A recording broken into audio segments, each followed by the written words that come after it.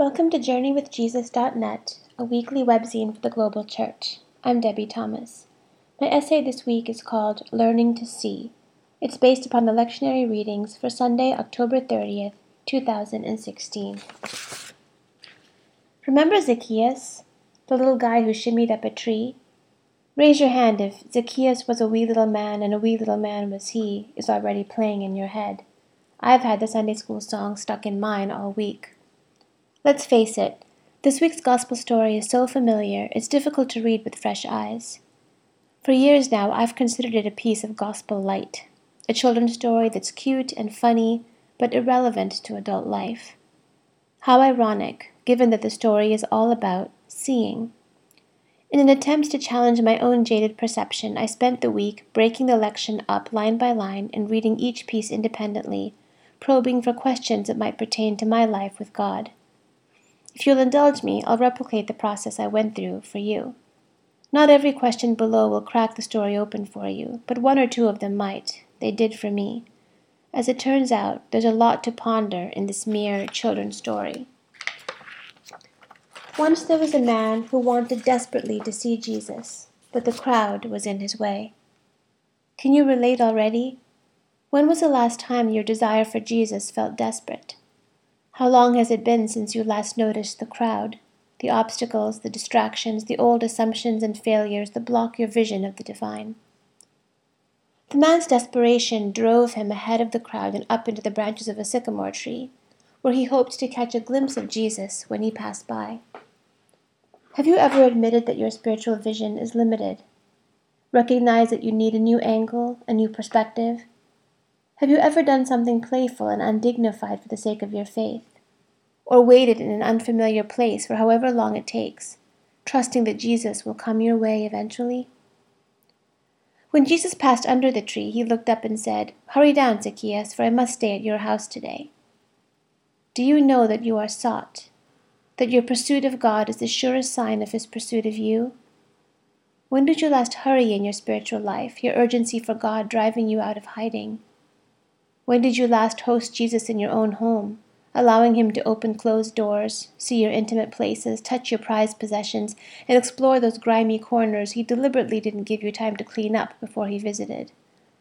How well have you understood that you will never see anything worth seeing in this life, unless you allow yourself to be seen too?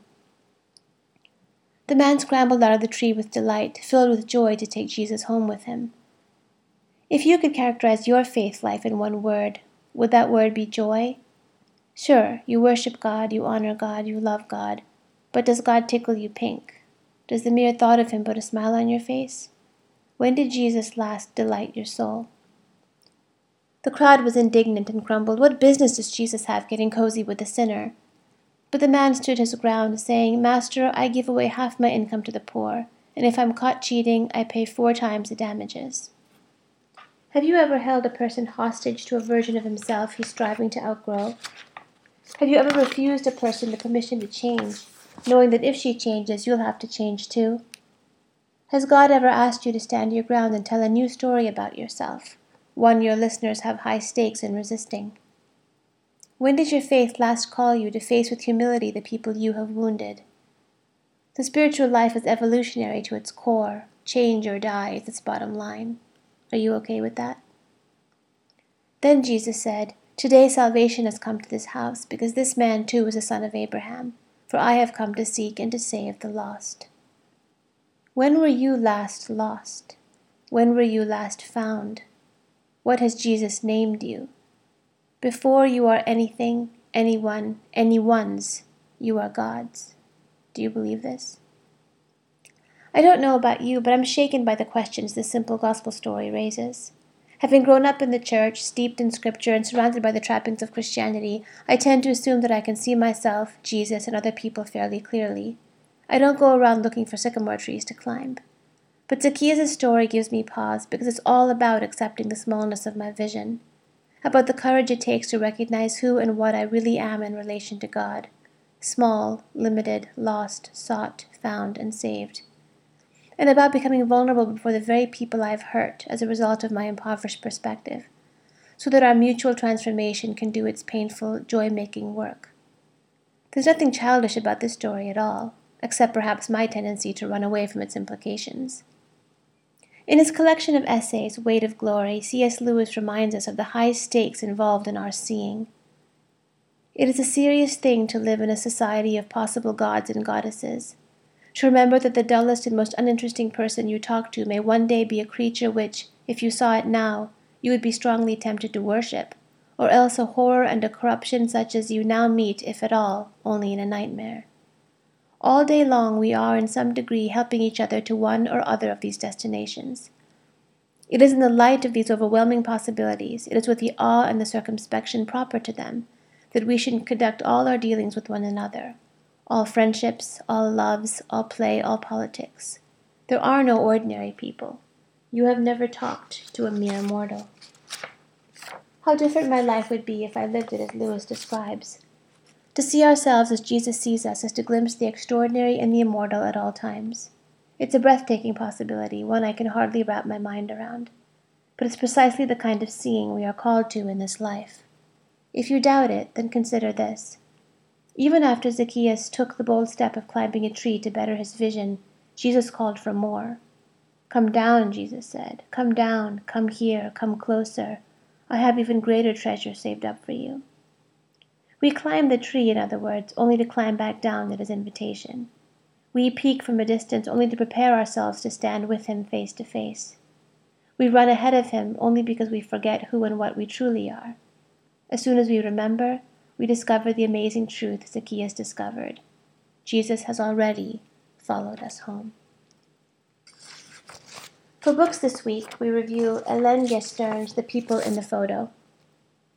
Guestern's novel, translated from the French by Emily Boyce and Ross Schwartz, is a story about forgiveness, family secrets, old loves, and the archaeology of memory. It describes the personal journey taken by Hélène, a Parisian archivist, when she attempts to uncover the life and secrets of her mother, who died when Hélène was only 4 years old. The novel begins when Hélène puts out a newspaper advertisement requesting information about a mysterious photograph of her mother, taken alongside 2 unknown men at a 1971 tennis tournament. The ad provokes a response from Stéphane, a scientist from Kent who recognizes his father in the photograph. Drawn together by a mutual desire to know the truth about their parents, Hélène and Stéphane begin the exchange of letters, emails, and text messages that forms the core of Guestern's novel. Interspersed throughout this correspondence are rich, evocative descriptions of the photographs Hélène and Stéphane exhume as they investigate their parents' mysterious connection. These act as markers in the story, providing clues about the past, while also taking readers on a tour through the Swiss mountains, the Brittany coast, and the Russian expatriate community in Paris. As Hélène and Stéphane gradually grow in trust and intimacy, they must face the consequences of dredging up their linked history. Will their relationship survive the ghosts of the past? Can they overcome the pain their parents once caused them? How damaging are family secrets? In well-paced and understated prose, Guestern explores what it means for grown children to judge and or forgive the errors of their parents, and then move on to forge their own identities and relationships. For movies this week, we review I'll Sleep When I'm Dead. So much success, so much sadness. This short, 82-minute biodocumentary by Netflix debuted at the Tribeca Film Festival. It tells 2 stories, really, the main one of which is about Steve Aoki, born in 1977. In the world of electronic dance music, he's a certified phenom, a force of nature, and one of the most famous DJs in the world. He recently did 300 shows around the globe in a single year. All that was after he founded the record label Dim Mak. It turns out that the apple didn't fall far from the tree, and that's the second story. Steve's father was Rocky Aoki, who came to the United States as a Hall of Fame wrestler for the Japanese Olympic team, founded the restaurant chain Benihana, raced powerboats, won the Backgammon World Championship, and piloted hot air balloons from Japan to North America. Can you say adrenaline junkie? Rocky had 7 children and 3 marriages, and even sued 4 of them for trying to take over his restaurants. And, big surprise, Rocky was an absentee husband and father. By his own description, Steve both feared and idolized his father, and has spent his life trying to earn his love and gain his approval. The movie reminded Dan of a dark joke by a friend, that behind every great man there's a trail of human wreckage. But give credit where it's due, the son is trying to live honestly in the long, dark shadow of his father's legacy. And finally, for poems this week, we have The Beginning of Wisdom by Denise Levertov. You have brought me so far. I know so much. Names, verbs, images. My mind overflows. A drawer that can't close. Unscathed among the tortured. Ignorant, parchment uninscribed, light strokes only, where a scribe tried out a pen. I am so small, a speck of dust moving across the huge world, the world a speck of dust in the universe. Are you holding the universe?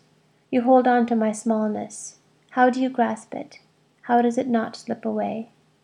I know so little. You have brought me so far. Thank you for joining us at JourneyWithJesus.net for Sunday, October 30th, 2016. I'm Debbie Thomas.